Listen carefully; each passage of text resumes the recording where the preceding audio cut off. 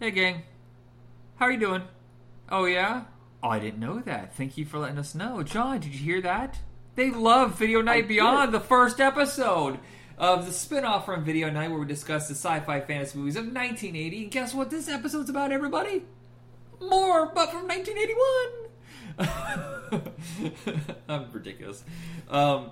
Four films from 1981. They're in the sci-fi fantasy kind of, that world of beyond. That's the whole point of the show. And what are the four films we are discussing, John?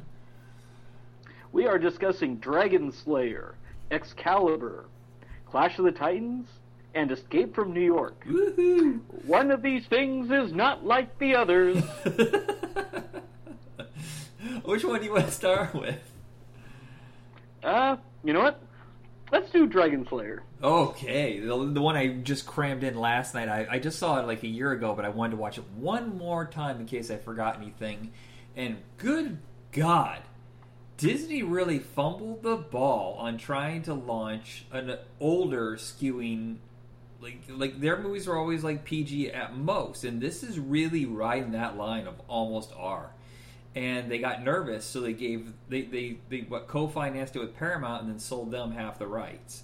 So now it is a Disney co-production, but Paramount owns it completely in America. Yeah, because it's like I think it was Disney was international release, and it's like through like Buena Vista, I think, and then Paramount did all the domestic releasing. Yeah, their stuff in this, I am shocked that it wasn't R. I mean, there's some serious gore. Yeah, especially at the end with that where the princess gets eaten by the dragons. They're just munching on this munching her foot off and stuff. Family films in the 80s were different, kids. Wow. I mean, the fact that Raiders of the Lost Ark is considered a PG film is shocking to me when people's faces melt off. Yeah, I actually was talking to my niece about that, where it's just going, yeah, there's this PG movie, Raiders of the Lost Ark, and at the end of it, it's like, there's all these faces melt off, and it's things like, that sounds awesomely scary. Yeah. And I'm like, we're going to watch that sometime. Yeah, it's, I think it's a fascinating film. The special effects, for the most part, are absolutely top-notch. They don't have a whole lot of flaws, except for when they have the green screen, or what we call it back then, it wasn't green screen. Blue screen. No, it was before that. It was like reverse projection or something like that, where they would have the screen behind them, and then they would take a camera and project the image. I think that's rear projection. Rear projection. Thank you. I couldn't remember. That stuff doesn't really hold up that well. But God, the puppetry, the makeup that they use is phenomenal. Yeah, like the weakest of like any of those dragon effects really is just the dragon model that they have when they have to have it breathe fire, and it's very obviously that they just have a flamethrower in the dragon's mouth. Right. It just kind of mouth hangs open and just this flame thing, and there's no movement there. It's just Rod Puppet with Rod Puppet with the flamethrower. Whereas, like you look at the model, like the little claymation-ish model that they have, and it's so fluidly moving and stuff. I was reading about what they were doing with that and like the rigs and all that stuff that they had for it. Just phenomenal. Yeah, this is Matthew Robbins is the director. He's in that whole world of the George Lucas, Steven Spielberg, Francis Ford Coppola. He's part of that group, but he just never really had much of a moment to shine because this tanked. His next film, The Legend of Billie Jean, tanked, but thankfully Spielberg hired him to do Batteries Not Included, and that did well.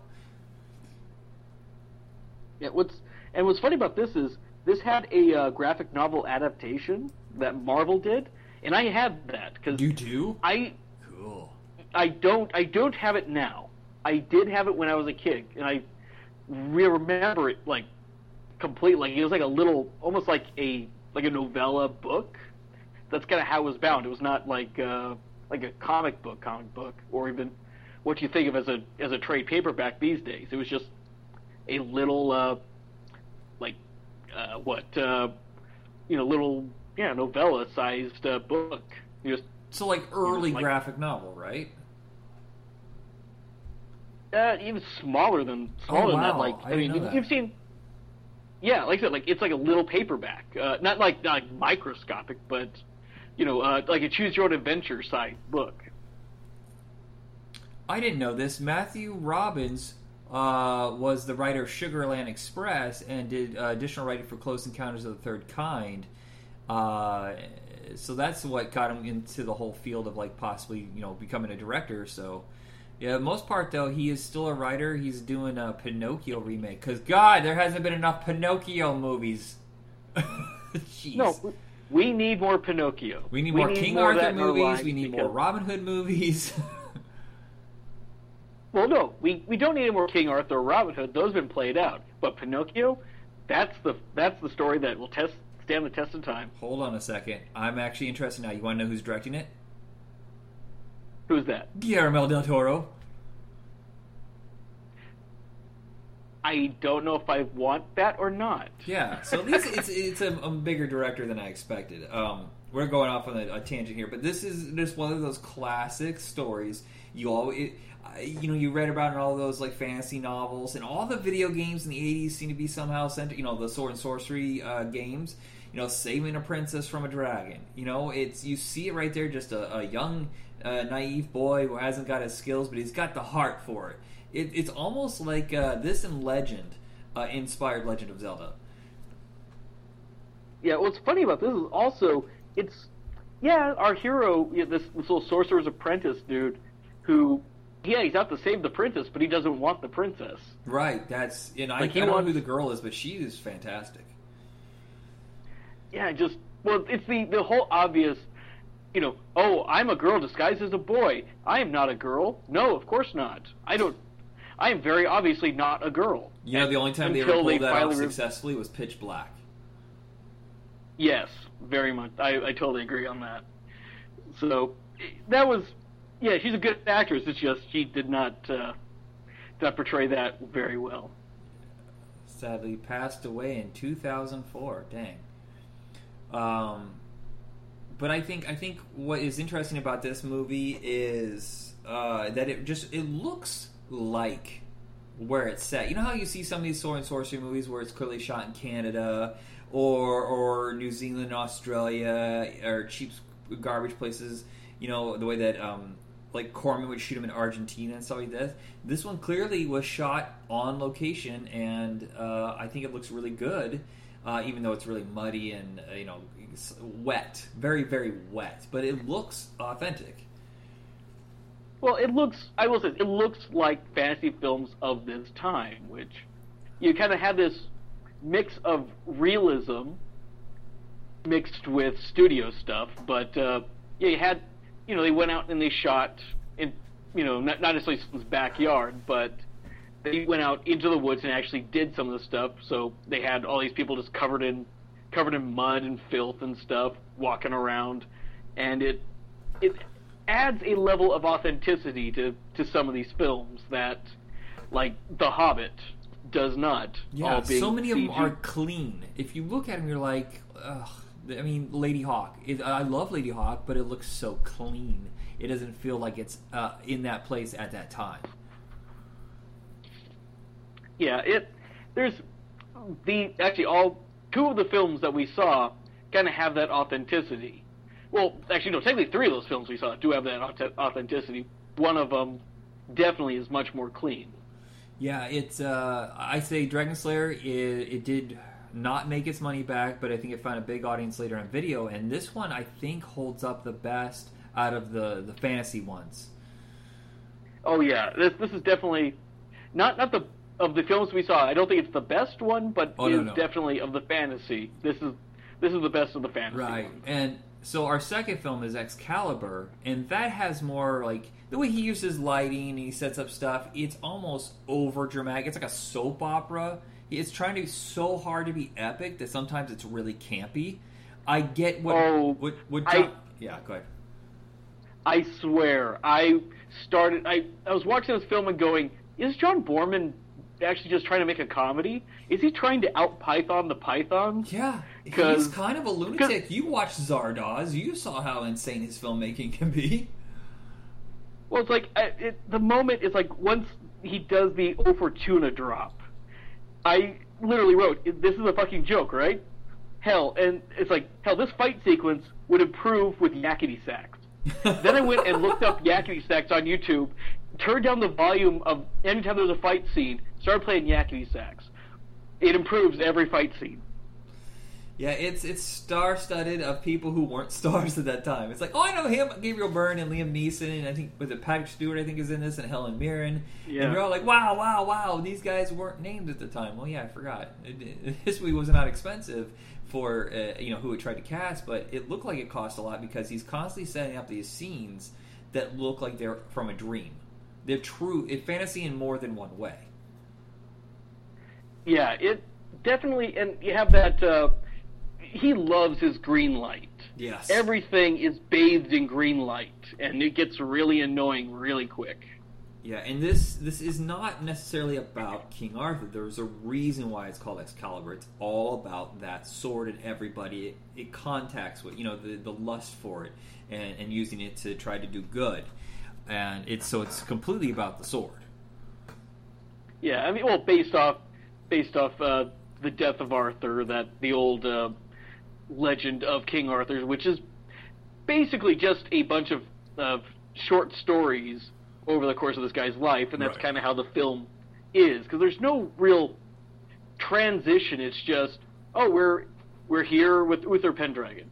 Now Arthur and the Sword of the Stone. Oh, now Lancelot. Yeah. Now... Yeah, it's very episodic. And, when you watch Conan the Barbarian, there are some episodic elements to it, but it still feels like there's a constant flow going through. Whereas this one has these fits and starts. And the only thing that's really interesting that keeps me going, because I think most of the actors are fucking atrocious, is Nicole Williamson as Merlin, and even sometimes he gets silly and campy, and I'm like, is this intentional? What the fuck is going on?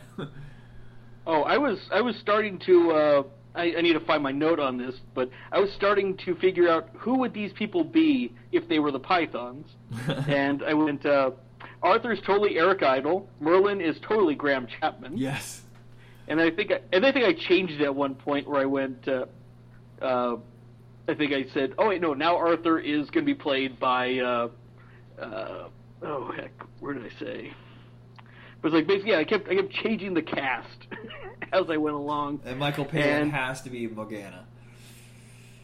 Yeah, and here's the thing: it's like this movie is horny as hell. Oh yes, and I'm going like, I really think John Borman was working out something in his life, because I mean, it's not just hetero horny. It's very homoerotic. Oh yeah.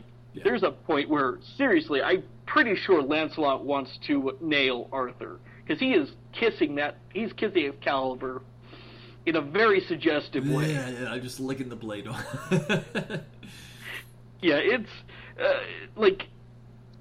I literally, going into this film, I literally only knew two things about it, and that was the sword coming out of the water for the first time, and then the fact that it had Helen Mirren in it, and I was very looking forward to that stuff. Yes. I really wanted to see young, super hot Helen Mirren as opposed to modern day super hot Helen Mirren. No arguments here. Completely agree. So that one, I think if you have a sense of humor, you're going to like it. If you take this dead serious, it's going to be weird. It's going to be a rough journey for you.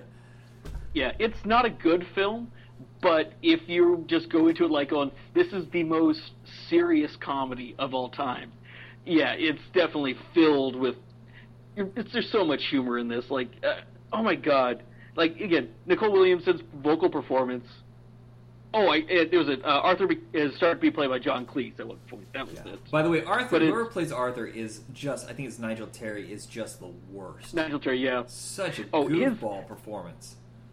I started laughing my ass off because, it's after he pulls the sword from the stone and people are kind of arguing about it. He runs off and Merlin catches up to him.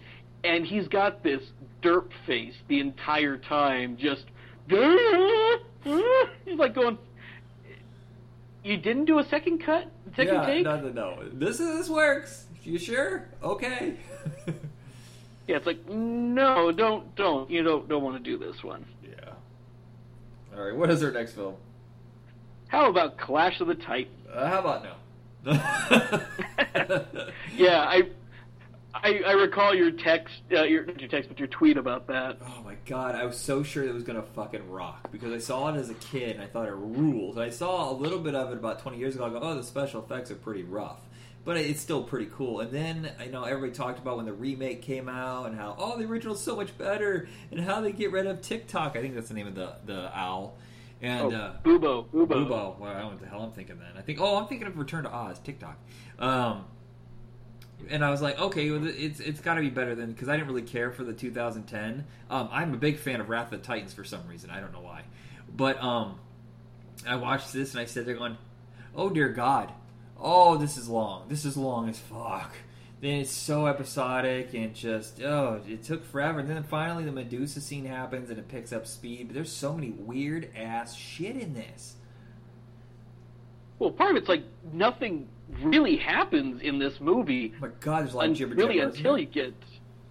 Yeah, and okay, I pretty sure I've only seen this film in the context of school, like in middle school, and instead of teaching us anything, the teacher just said, we're going to watch Clash of the Titans over like 2 days. But I do not remember the boobs and butts in this movie. Was there nudity? Like, granted, I don't remember nudity. Yeah, in the beginning of the film, after when the kids they wash up on the island, the mother and the child wash up, Perseus and whatever. Well, maybe you watched the edited for television version. Maybe, but and there's also like a shot of butts when they're about to sacrifice the princess at the end too. But it's like, then again, I did think about, well, we did see the Franco Zeffirelli Romeo and Juliet, which has Juliet topless at one point. We watched Rumblefish, and my teacher did not realize how R-rated that was. This is considered a classic and unholy genre film because it's Ray Harryhausen's last big production. And yes, some of the stuff he has is unique. I get that, but it doesn't meld. And a lot of times they're using it, and I don't understand why they're using it as stop motion. The guy who plays Sarek, Spock's dad, isn't he the main demon villain guy? I think so. Yeah. Well, originally it was just going to be a puppet, and they decided to actually go and cast an actor. So there's just a couple of shots where a guy's, just anything that's where a close up of his face or the up from chest up. Yeah. And that's it. Everything else is stop motion for him. I just thought, how hard is it to get a guy in a suit, because he does have dialogue? How hard is it to get a guy in a suit and just move his tail around? We just watched Dragon Slayer where they made, that puppet so articulate, and you couldn't pull this off. And just the balancing between the two. And when they fight giant monsters, hey, in the 60s it looked kind of cool. 20 years later, it looks like hell. Yeah, literally, the only good thing in this film is the Medusa fight. Yeah. And for some reason, I seem to remember the fight with the Kraken at the end being longer, but that's 10 minutes at most. Yeah, I mean, it seemed less than that. But here's the thing, is Harry Hamlin, and a lot of the problem with these kind of movies is the main character is a dud. I've seen Harry Hamlin. He's been good in stuff. And he's very good in the Medusa scene. It's almost as if someone else took over to direct that. He's just, everybody in it's so fucking dull or over the top.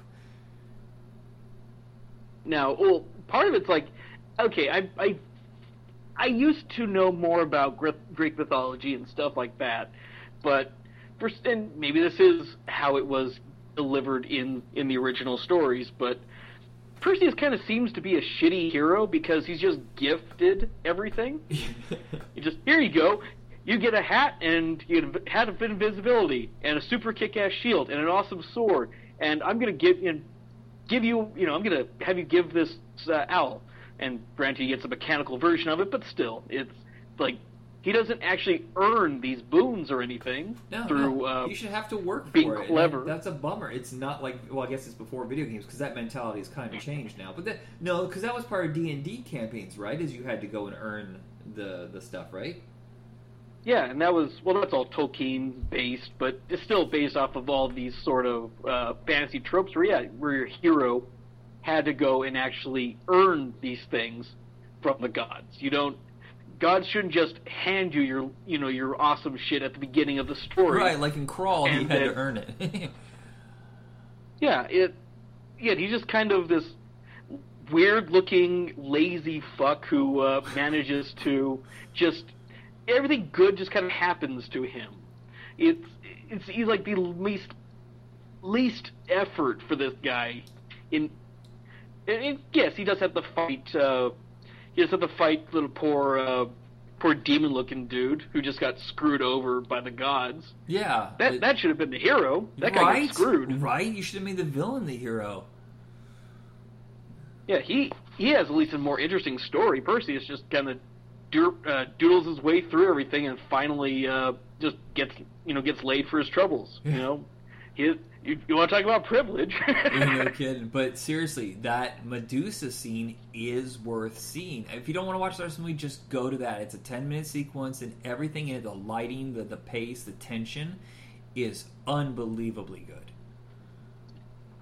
Yeah, that is the standout. That, hands down, everything about the Medusa scene is amazing. Yeah, then that is too long and it's too dull. Yeah, that's the other thing. Is like I was looking, going, it's just a hair under 2 hours, and it feels longer. It just paced so badly. Our next film, I think, is absolutely perfect. I would give it an A+. It's my favorite John Carpenter film, who may be my favorite director. Escape from New York is fucking tops. Yes, what can you say about Escape from New York other than it's one of the best, it is weirdly the most underrated, perfectly rated cult classic film. Yeah, it's a weird line. I think part of it is because it's a little damaged by the sequel, which I'm fine with. It's not good, but I know why it failed. But people are like, oh, that one sucked. The first one must suck, too. And I was like, why'd you watch the second one first? I don't know, because it's new. I didn't realize it was a sequel. But I think the fact that it was tightly budgeted, but he had all the right people. There's no excess, which is what kind of damaged the sequel. It's $6.5 million, and just using very minimal practical effects and just a tight, scary story. I mean, this is a thriller, sci-fi action film. Yeah, and what's fun about it is, okay, Kurt Russell's doing probably people are going to crucify me when I say it like this, but he's doing the most laziest impression of Kurt Russell. I mean, Kurt Russell's doing of Clint Eastwood. Right. He's just doing a Clint Eastwood impression, and that's it. But Kurt Russell does it so well, and the fact that this is a darkly comical film, because there's a lot of humor in this film that you kind of like, ooh, that's mean. Yeah, everybody in it is weird. That's another thing. Oh, my favorite character is I can't think of the character's name, but it's the Duke's right hand man. He's played by Frank Doubleday. Frank Doubleday. I can't remember the character name though. It's like Rodrigo or Rocco or something like that. It's something like that, and he's the weirdest looking bastard. Just kind of comes up, and he's the first thing that we see in New York, and he just kind of sets the tone perfectly for, okay, once you get into New York, shit's gonna be weird. I love Cabby. He's one of my favorites. Brain is a fun Brain, and what was his wife's name? Played by Adrienne Barbeau. Oh, Maggie. Maggie. Yeah, and then we have, of course, a glorious short appearance by Lee Van Cleef. I'm trying to remember who else. Donald Pleasance as the president, which is weird, but they explained that it was supposed to be the love child of Margaret Thatcher and the American president. And Ronald Reagan, yeah. Ronald Reagan, okay. But it's what's funny is also it has there's a lot of weird, interesting Cold War, and, kind of anti-communist sentiment, because you have the people who take over Air Force One are, talking about the imperialist United States and, how we're going to, how we must stop the terrible thing of this. And yet, it seems like there was going to be some sort of peace talks between the U.S., Russia, and China for some war that we never we only get like a cursory little bits and pieces of, and I'm very curious to actually know more about this. What was actually going on outside of this story. Yeah, I'm wondering if, because there's been a comic book of this, and it jumps around in his timeline between the two movies. I wonder if they ever did a prequel, kind of to build that world before they shut down New York and the close aftermath. The only thing we ever get as a prequel is the cut scene that's on the Blu-ray where it shows him getting arrested in the bank robbery. Yeah, I guess there was it was the novelization by Alan Dean Foster that goes into background and stuff where they talk about like Lee Van Cleef's character and Snake's while they're being soldiers in this war and all the stuff that's kind of going on with that, as well as even explaining a little bit more of that the woman that Snake meets in the little convenience store that gets killed in like one of the most awesome zombie sequences. That's not a zombie film. Right? Yeah. It's close to it though. You can feel there's a little bit of Romero influence in here. Yeah. It's like this whole thing was like shot in East St. Louis. Like there was a fire in like 76 or 77 that kind of lay waste to the area. So there was still a lot of abandoned buildings and just really run down. So instead of trying to shoot it in New York or shoot it somewhere else, they managed to actually find a place out here. Yeah, and it's grimy and it's fun to look at and horrifying at the same time. This was a big hit, not just in America, but internationally. And this and The Road Warrior end up influencing so much of the post-apocalyptic genre for the next 20 years. Mad Max more because I think it was cheaper to do that because Escape New York you have to get like blocks to film in and it's a little more expensive. Oh, the one of the best things in this is how they faked that wireframe model of the city. Yeah, I had no idea. I really thought I thought it was early CGI, like just our Vectrex kind of style, but it wasn't. Yeah, they had a model they built, wrapped it in like a green blacklight tape, and just had a camera fly through it, looking like it's a wire model. Yeah, and isn't James Cameron responsible for designing these effects? Am I wrong?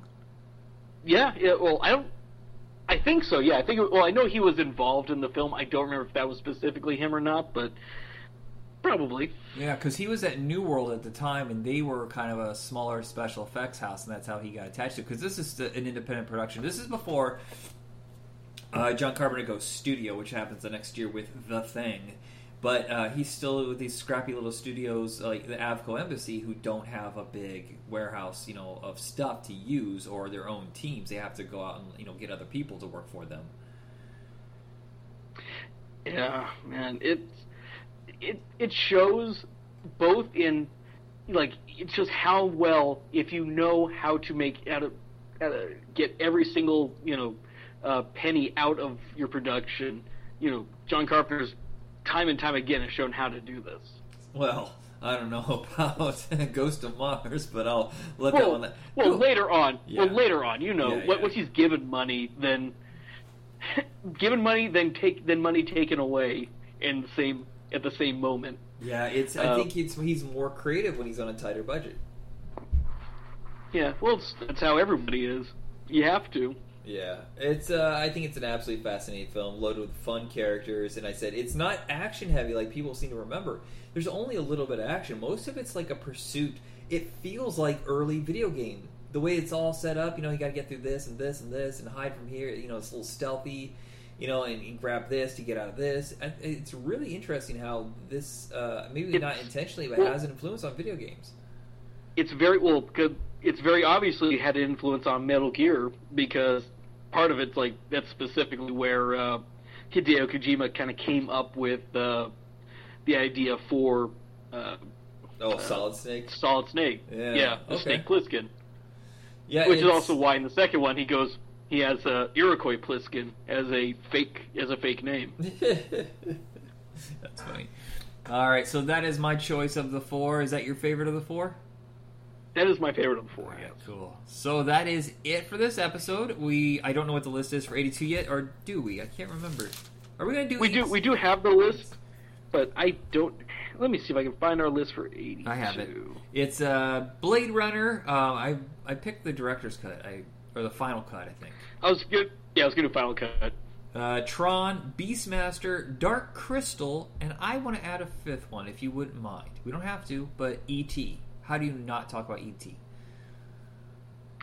It's been a long time since I've seen E.T., so I should probably see it again. I think all of these are my Voodoo except Beastmaster. I don't know how to get you Beastmaster. I had to pay $40 $40 for my Blu-ray collector's edition from Vinegar Syndrome. Yeah, I'll find it. Okay. All right, so that is it. Check us out on Facebook under Video Night Podcast, and where can we find you, John? I'm on Twitter, musician, MYUZISHION. Come hit me up, talk about things. All right, everybody, have a good night. Later.